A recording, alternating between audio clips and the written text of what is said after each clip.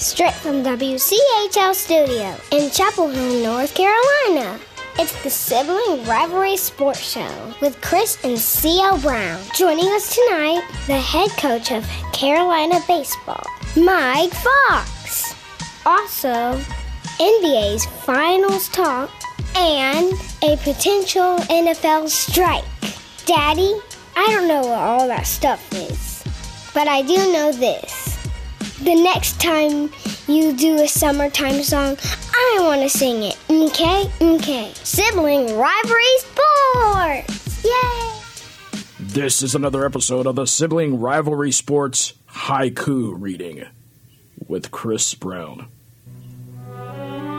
Sports talk like fires fly. CL talk foul, me punch I know, shouldn't rhyme. This has been Sibling Rivalry Sports Haiku with Chris Brown. See? Did you fail poetry in school?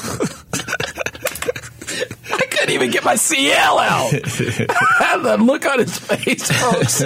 A combination of disappointment and just, I don't know, disgusted. This is fun. This is fun, CL. Fun for whom? Come on now, fun for you, CL. Fun for you, fun for us. Me, viewers, listeners, you know. And CL, I just want to. We have a hit single, CL. You got to recognize that the little intro ditty that we did, that thing has taken off. You start talking about hit singles, then you start worrying about publishing rights and royalties. So you might want to get that off. No, man. Wait, let's just take a listen, folks. Listen to this.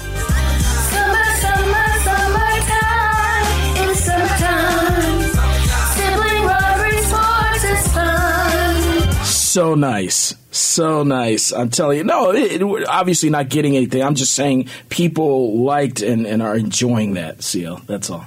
Okay. That's fair. I like and enjoy it. When are we going to get you to sing, CL? Never. All right. Never. Okay. We can keep looking forward then. Yeah, keep looking forward. Time. I've been looking forward to this, CL. Time for the big playback. This is the big payback.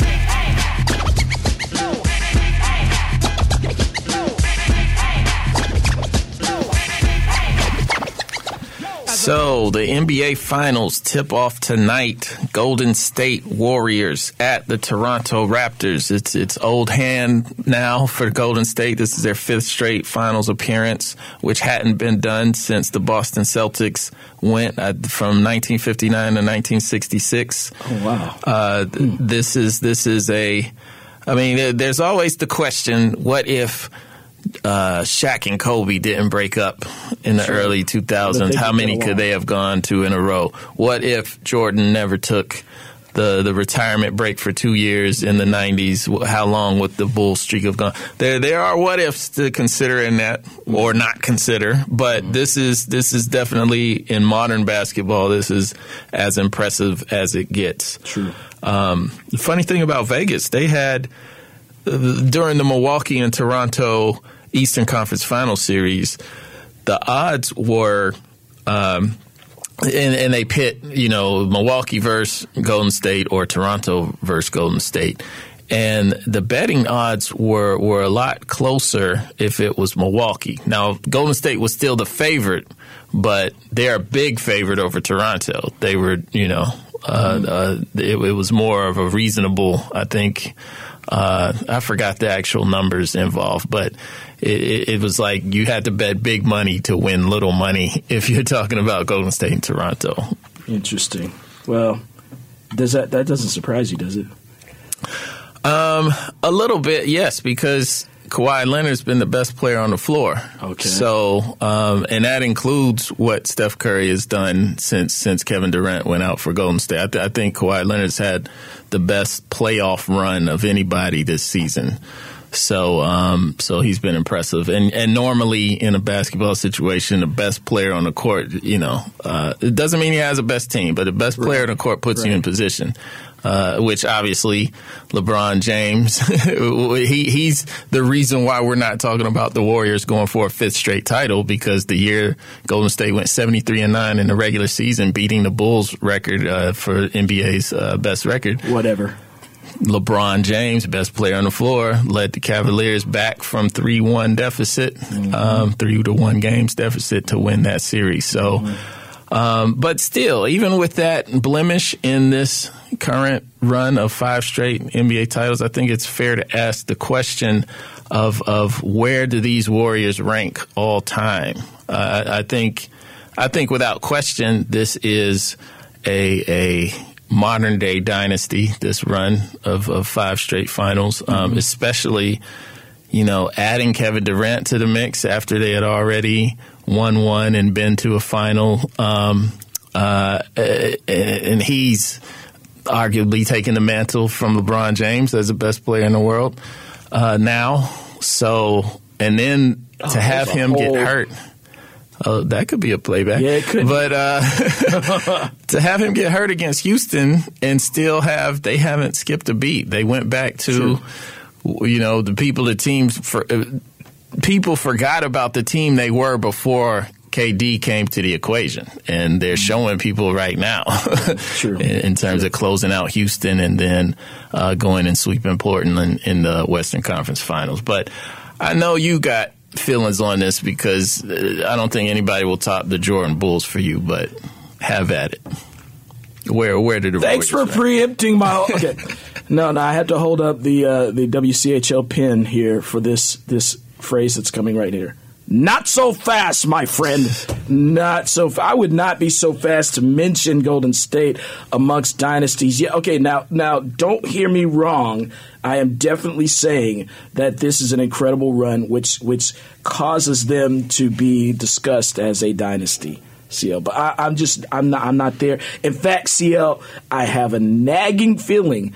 I'm actually in this series. I'm going for them. Okay, I really like Curry, but I gotta say I have a nagging feeling they are going to lose in this series, and I think it matters wins and losses, and that brings in your statement about Jordan and the Bulls. I just think of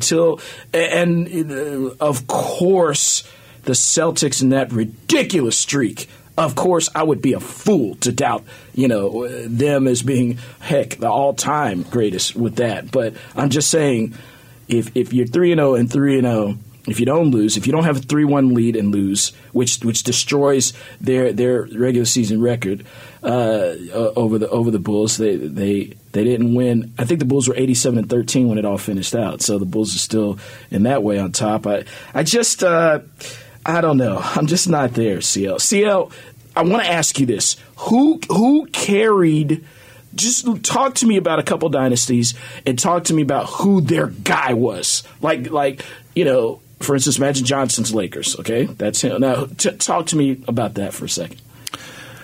Well, I think – first I want to bring up the point that I don't like comparing eras to a certain degree because, we mentioned the Celtics from 59 to 66. There were like 8 teams in the league. Right, sure. So, and the mechanisms weren't in place. The Air League. Exactly. The mechanisms weren't in place for free agency and things that would tug at a potential dynasty like today. Things happen today. Sure. And plus, 8 teams, yeah. That's not having, Magic having Bird as a nemesis in the 80s, because without the Celtics, who knows how many titles the Lakers would have won during Magic's heyday, or vice versa, without Magic and the Lakers being there, and Dr. J and Philly coming in at times, who knows how many the Celtics would have won. So it was just, it's hard to compare the eras, but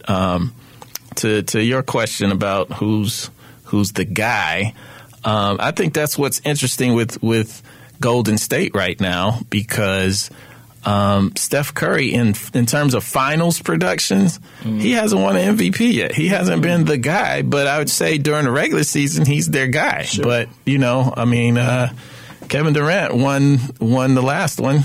Obviously, Klay Thompson has been effective. Andre Iguodala, who nobody would have probably suspected was the MVP of their first championship, if I'm not mistaken. So, it's generally clear cut, but it's kind of funny how it's worked out with because you identify Jordan's Bulls, like nobody's saying Pippen's Bulls or Kerr's Bulls or Horace Grant's Bulls. Nobody's saying and maybe to a fault, but nobody's saying Kareem Abdul-Jabbar's Lakers during the 80s. Right. I guess he was kind of tailing off in his career anyway, but nobody says James Worthy's Lakers. It was Magic's Lakers. Yes, same with Bird in Boston, and it wasn't Kevin McHale or Robert Parrish or any of those other guys. But they all obviously played big roles in those teams being successful. So, but why is it important for you to identify the guy? Well, CL, just for me, when you're talking about dynasty, that's what I'm thinking about. I'm thinking about, an incredible run, that doesn't have like major lapses. But I'm also thinking there's a guy. I mean, that's what we just saw is a common denominator with these previous teams. There was a guy.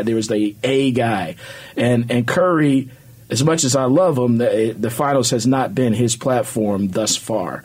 So I'm just saying, I'm just not there. There's no I in dynasty. Yeah, but there's a why not? Why? No. There's a nasty though. You got to be nasty, CL. Well, I definitely just feel like we need to appreciate what the Warriors are doing without getting caught up too much in where they stand historically. I think what they've done to reach 5 finals has cemented their place historically in NBA history. We will look back at this run. And I think they will be well spoken of with this run because it's not something that could easily be duplicated. But do you think it's if they win, CL? If they win, or do you think regardless? Well, they have to win.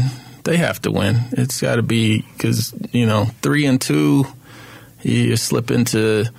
Would you consider the Cowboys of the '70s a dynasty? They went to 5 Super Bowls, right? Great example. Yeah, so I'd say no. Right, no.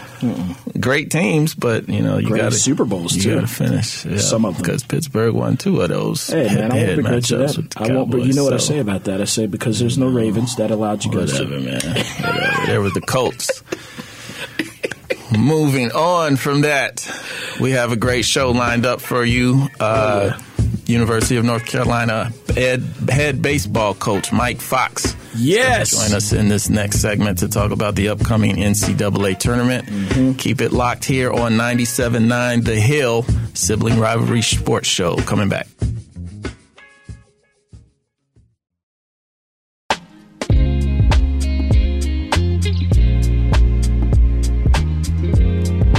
Welcome back to Sibling Rivalry Sports on 97.9 The Hill.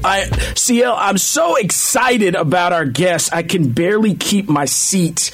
As you see, I have my little souvenir Carolina baseball cap. Somebody left that in here. That is mine. I had to borrow it from my son because, do you know what? This holds ice cream normally. Yeah, I know. Okay, you know. Okay. So anyway, but we have with us a man who I really feel like he is one of the greatest people in athletics in Carolina history.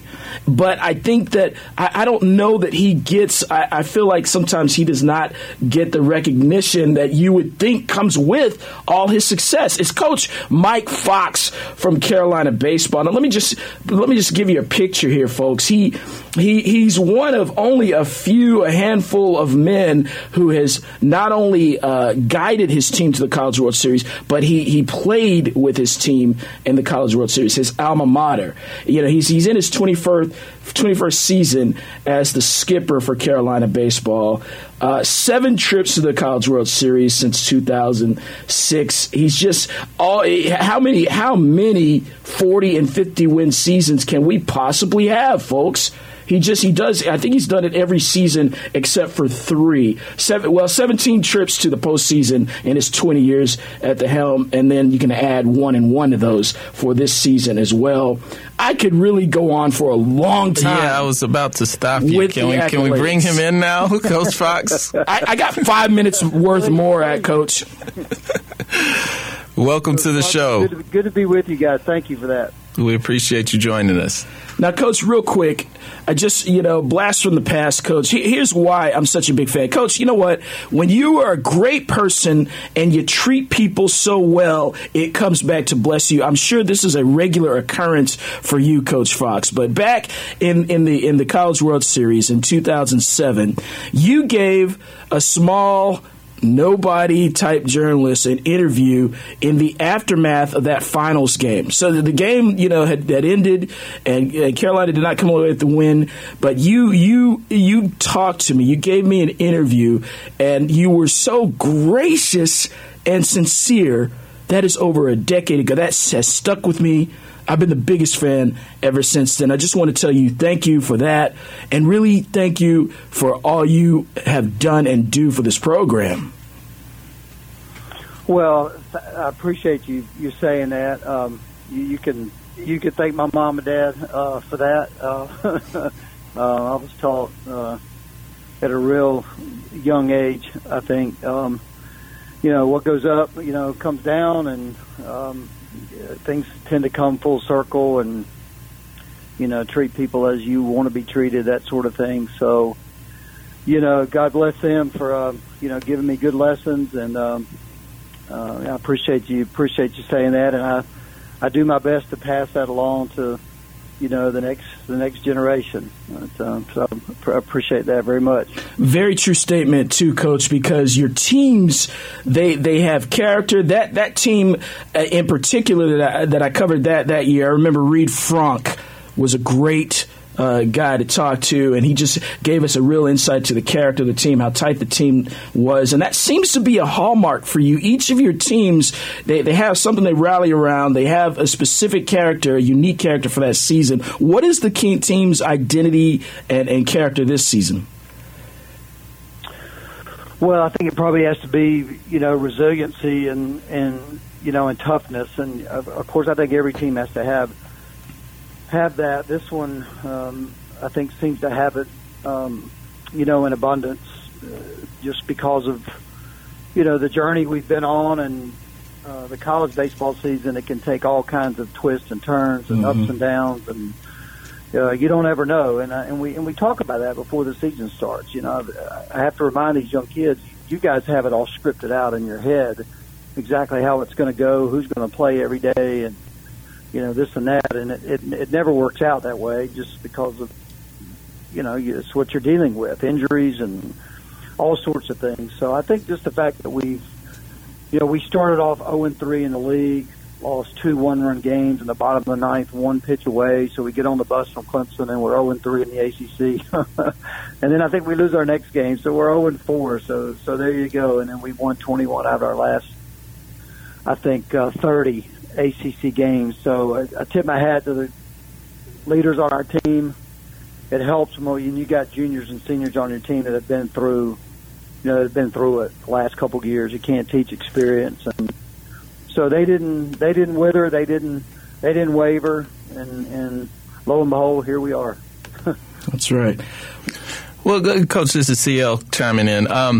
This team, you've had teams in the past that were, top 5 all year, dominated conference in the regular season and went on to do things in the postseason. But this team seems a little different in that it as you mentioned, like you got off to the slow start.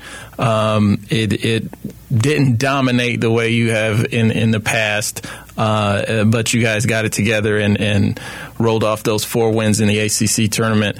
How do you feel like this team has kind of, I guess, the character of this team has developed through those hardships to get to a place where you go to the ACC tournament and you're believing that you can still win despite, and I know losing to NC State, to end the regular season had to be kind of a bummer going into the ACC tournament. But how do you feel like they adapted to just kind of let all that go away and still have the confidence they needed to win the ACC tournament? Well, I mean, that's a great question. And, I think it's like anything else in life. You get knocked down, you have setbacks, you got trials, you got tribulations. I mean, what are you going to do? I mean, how do you respond? And, do you, it's the old fight or flight, motto that you hear sometimes. I mean, do you give in? Do you stop believing? Do you lose faith? Do you start blaming others, or do you rally and lock arms and get in the boat and everybody paddle the same direction? I mean, fortunately, we have kids, like I said, I mean, we've got a number of players on this team that lost in the regionals in 17, all right, and number 2 national seed. That was crushing, and then won the regional in 18. So they've been on both sides. They've been on both sides of it. So really, one weekend was not going to deter this team at all. Losing a weekend series, I mean, that happens. I mean, very rarely do you win all 10 of them or all 13 of them. It just doesn't happen in baseball. So I think it pulled our team together stronger. I think they're a very close-knit, very tight-knit group. They really, really enjoy one another, and boy, thankfully so, because if not, those kind of weekends, they can splinter you, and they can start to crack the shell, if you will. So, but this team I never sensed that whatsoever, and so I'd have to say it's making us stronger, if nothing else, and hopefully that bodes well, in the regionals. What do you feel like is the more dangerous team to have in the postseason? The team that's clearly been the number one target and taking its shots and made through kind of that crucible, or a team like you have this year that might be off the radar, off the pace a little bit, and maybe teams aren't necessarily looking at North Carolina as the team to beat. But you guys obviously, as you stated, have the confidence and have the proof that you can get it done. Well, I kind of liked all during the year that we weren't really mentioned a whole lot, during the year, and which was perfectly fine with me. So I don't know. I go back to my Wesleyan days, and we had some really, really good teams there for a while, and weren't able to win, and probably one of my teams that had the toughest regular season and barely snuck in the tournament. We got hot at the right time in 1989 and won the national championship. So I'm hoping maybe that, that might be the case this year. Who knows? But, you sort of really have to turn the page now. What's happened to all these teams up until this point doesn't matter. It truly is a new season, and but I'm just hoping that, throughout the regular season, our players, just continue to get mentally tougher. And, if you get behind, for example, in the first game, I mean, you just can't panic after the first inning, second inning, third inning. You just got to keep playing. And fortunately for me, I feel confident our players have been there and done that, and they'll keep doing that this weekend. So, Coach, without asking you to give up the farm, what is the strength of this team? Is it the pitching? Is it the bats? Is it the defense? What would you say? If I had to pick one right now, it's certainly been our offense, because we've scored more runs, hit more homers than we have, and I think in previous seasons, but I think we've probably been known for our pitching, with the number of unbelievable, pitchers that we've been fortunate enough to have in our program. We lost Luca Delatri, again this year after about, a month into the season. So we had to kind of regroup and retool our pitching staff, if you will. So, We've been very inconsistent defensively all year, although we've had stretches where we've played really well, and I think that's going to be really a key to this weekend to having a chance to win at all. Because hitting comes and goes. I mean, it's all dictated by that guy on the mound for the other team. So you've got to be able to win some 2-1, 3-2 games, which we were able to do in the ACC tournament, and we won some high-scoring games, hit some home runs. So we won sort of every way. We came from behind in one game. So I think the 4 games in the ACC tournament probably typified our regular season on how we won each game. I want to say the strength of our team is all 3 of those, but it needs to be in the tournament. And I think you saw when we did put all 3 of those phases of the game together, which I think we did for a couple of games in the tournament, we were pretty good. Okay. All right. And Coach, so just to clarify for folks listening who might not be that familiar, so this weekend is the regional, and that is sort of a winner's bracket format, with 4 teams. And then after that is the super regional, which is the best of 3. Is that right? That's correct. And then after that is they're down to 60. Yeah, the College World Series. So they're down to 64 teams. There's 300 and some odd Division I programs. So, if you get to the tournament, if you get to 64, you can't take it for granted. Yes. Because there have been years when we haven't. So we relish being in. I mean, maybe some people out there think it's just it's kind of a given. But it's certainly not. I mean, there's the Texas of the world, the Arizona States of the world. I mean, there's some powerful programs out there that don't get in, and we didn't. For 2 years in a row. That's the parity of college baseball. So, I mean, this is our 10th time in the 14 years that we've hosted a regional, and somebody told me that the other day, and that was kind of mind-boggling to me. I just don't count those kind of things. I just try to focus on the year at hand, but. You've got to win a 4-team double elimination tournament, which tells you right out of the gate that game 1 is critical. If you lose game 1, you got to win 4 straight against really good teams. After this weekend, it'll be down to 16 teams. Best 2 out of 3, and then those 8 go to Omaha. Mike, I've found in covering baseball teams and players that you guys are among the most superstitious lots of in sports competition.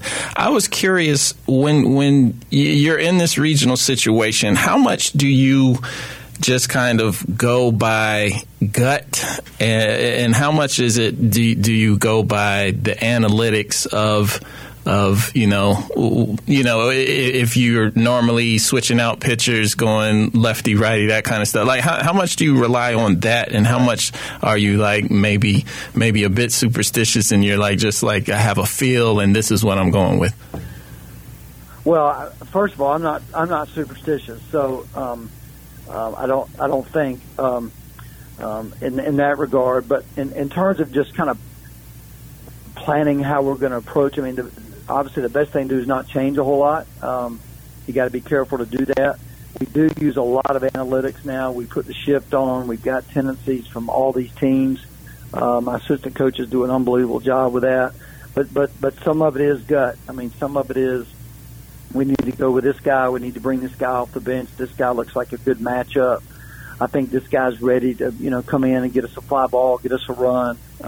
You still have to go by that. You have to go by what you've seen over the course of the last 59 or 60 games and what kids are giving you in certain situations.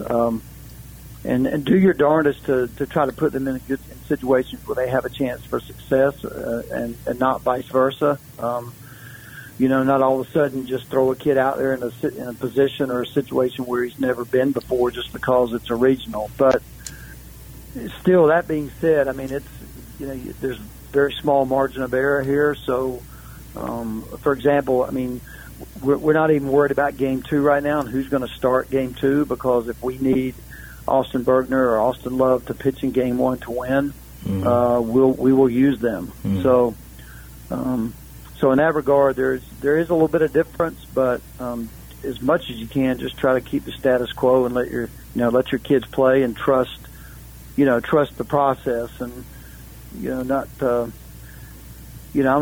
a big Saban fan just from the standpoint of the consistency of that program. So I try to read a lot of the things they do and what their players say. And, it's just, for example, I said our players last night, we don't talk about winning championships. We talk about being champions. So that's a kind of a corny saying, but it's like not talking about winning, right? Just put yourself in a position to win, and then the results will be what they are. So try to approach it as just, like you have every other weekend, as much as you can. Yeah, I like that distinction. Yeah, absolutely. All right, so what we're looking at this weekend, folks, is 4 teams: North Carolina, Tennessee, Liberty, and UNC Wilmington.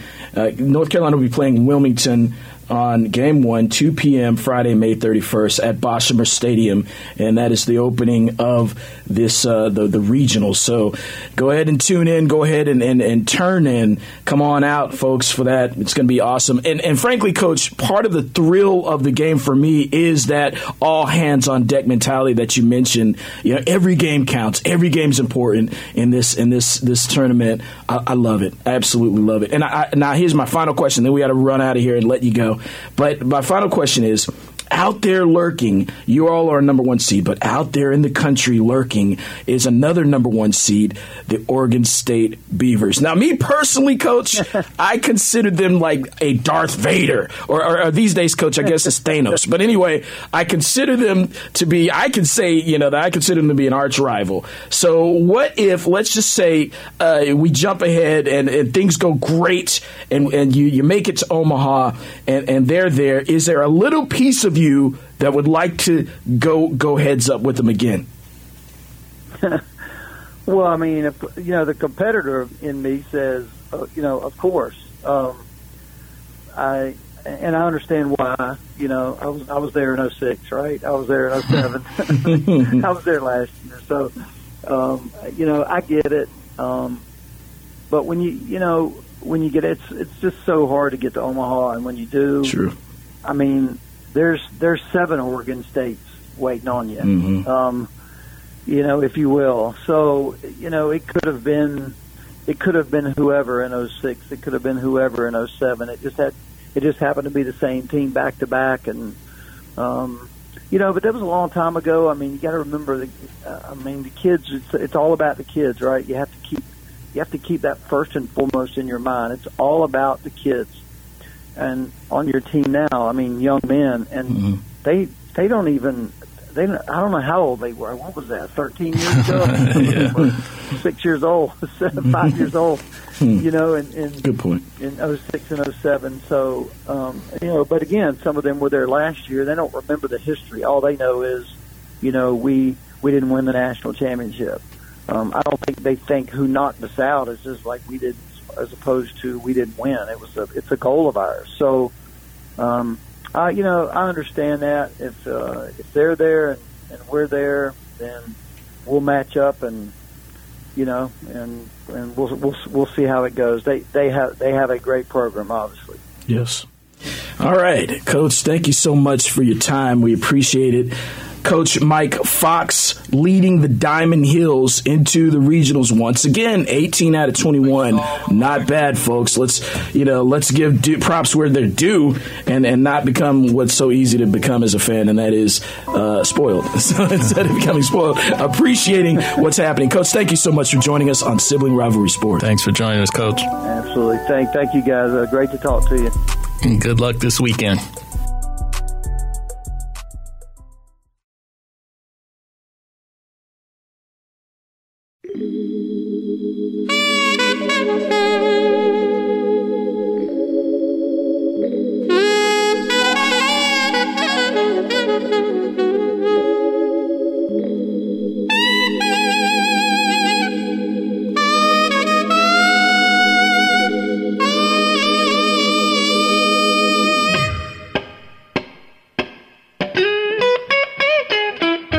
Welcome back to Sibling Rivalry Sports on 97.9 The Hill, where we always chilling with Fox, the Chapel Fox, the Hill Fox, CL.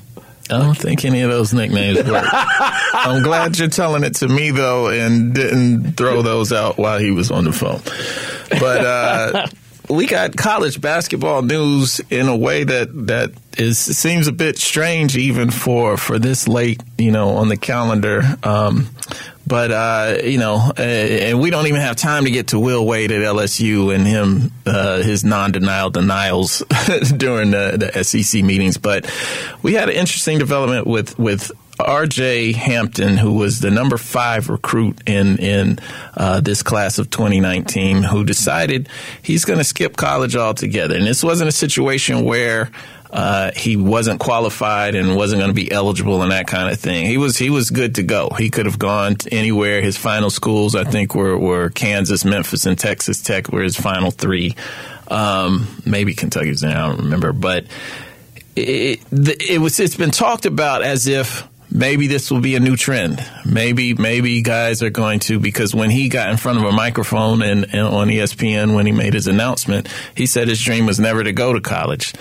Or never to play in college, I should say. His dream was just basically to get ready and play in the NBA one day. Mm-hmm. And he feels like he's playing in Australian Pro League for the New Zealand Breakers.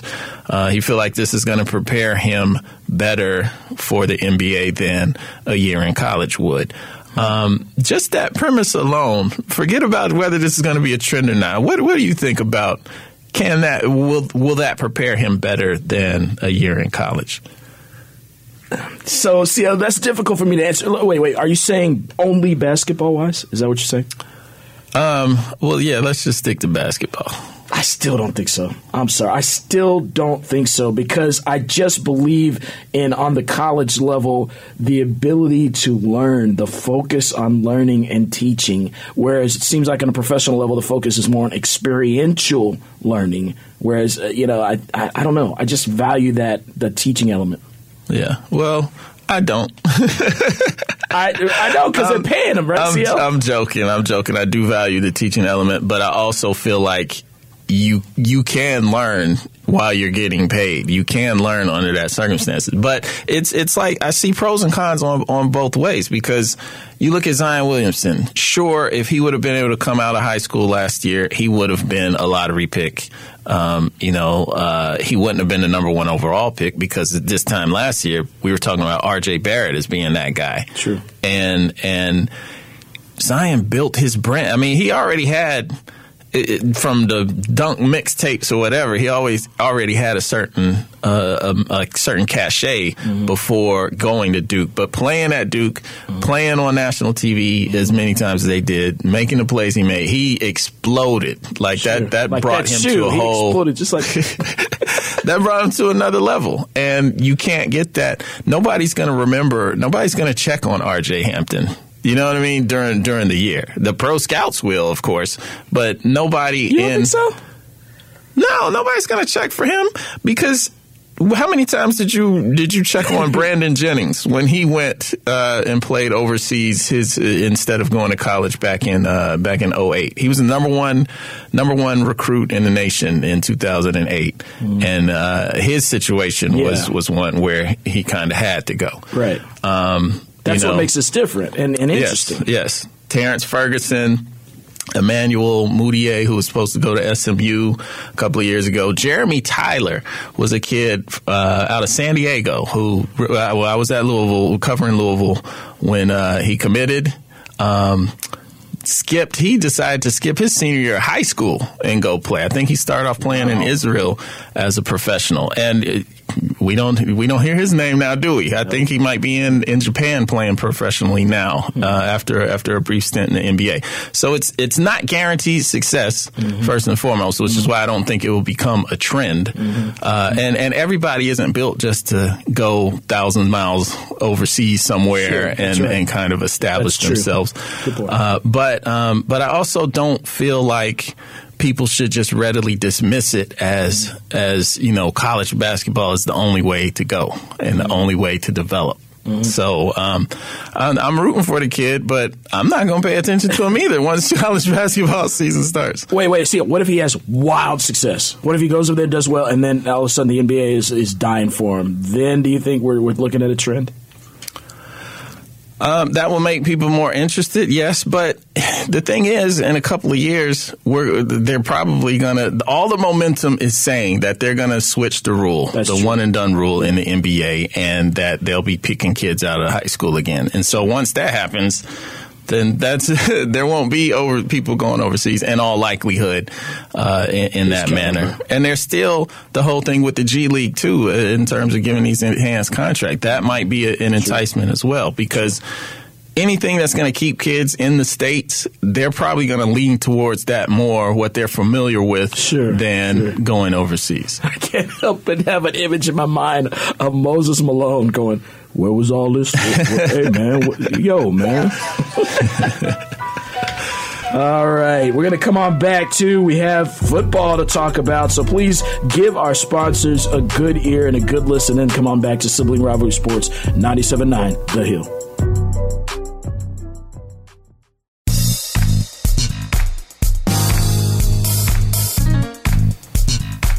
Welcome back to Sibling Rivalry Sports. We're going to get right into it. It is time to talk a little bit of football. CL, another interesting development.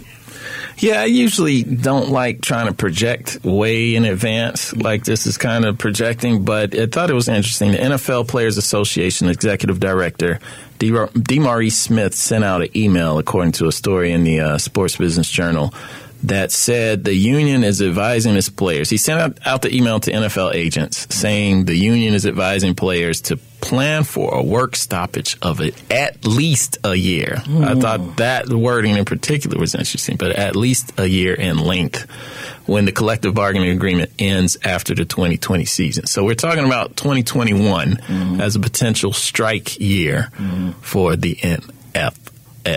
What you think about that? I think you'll be very sad. I think you would be just really sad and unable to just function. That's what I think.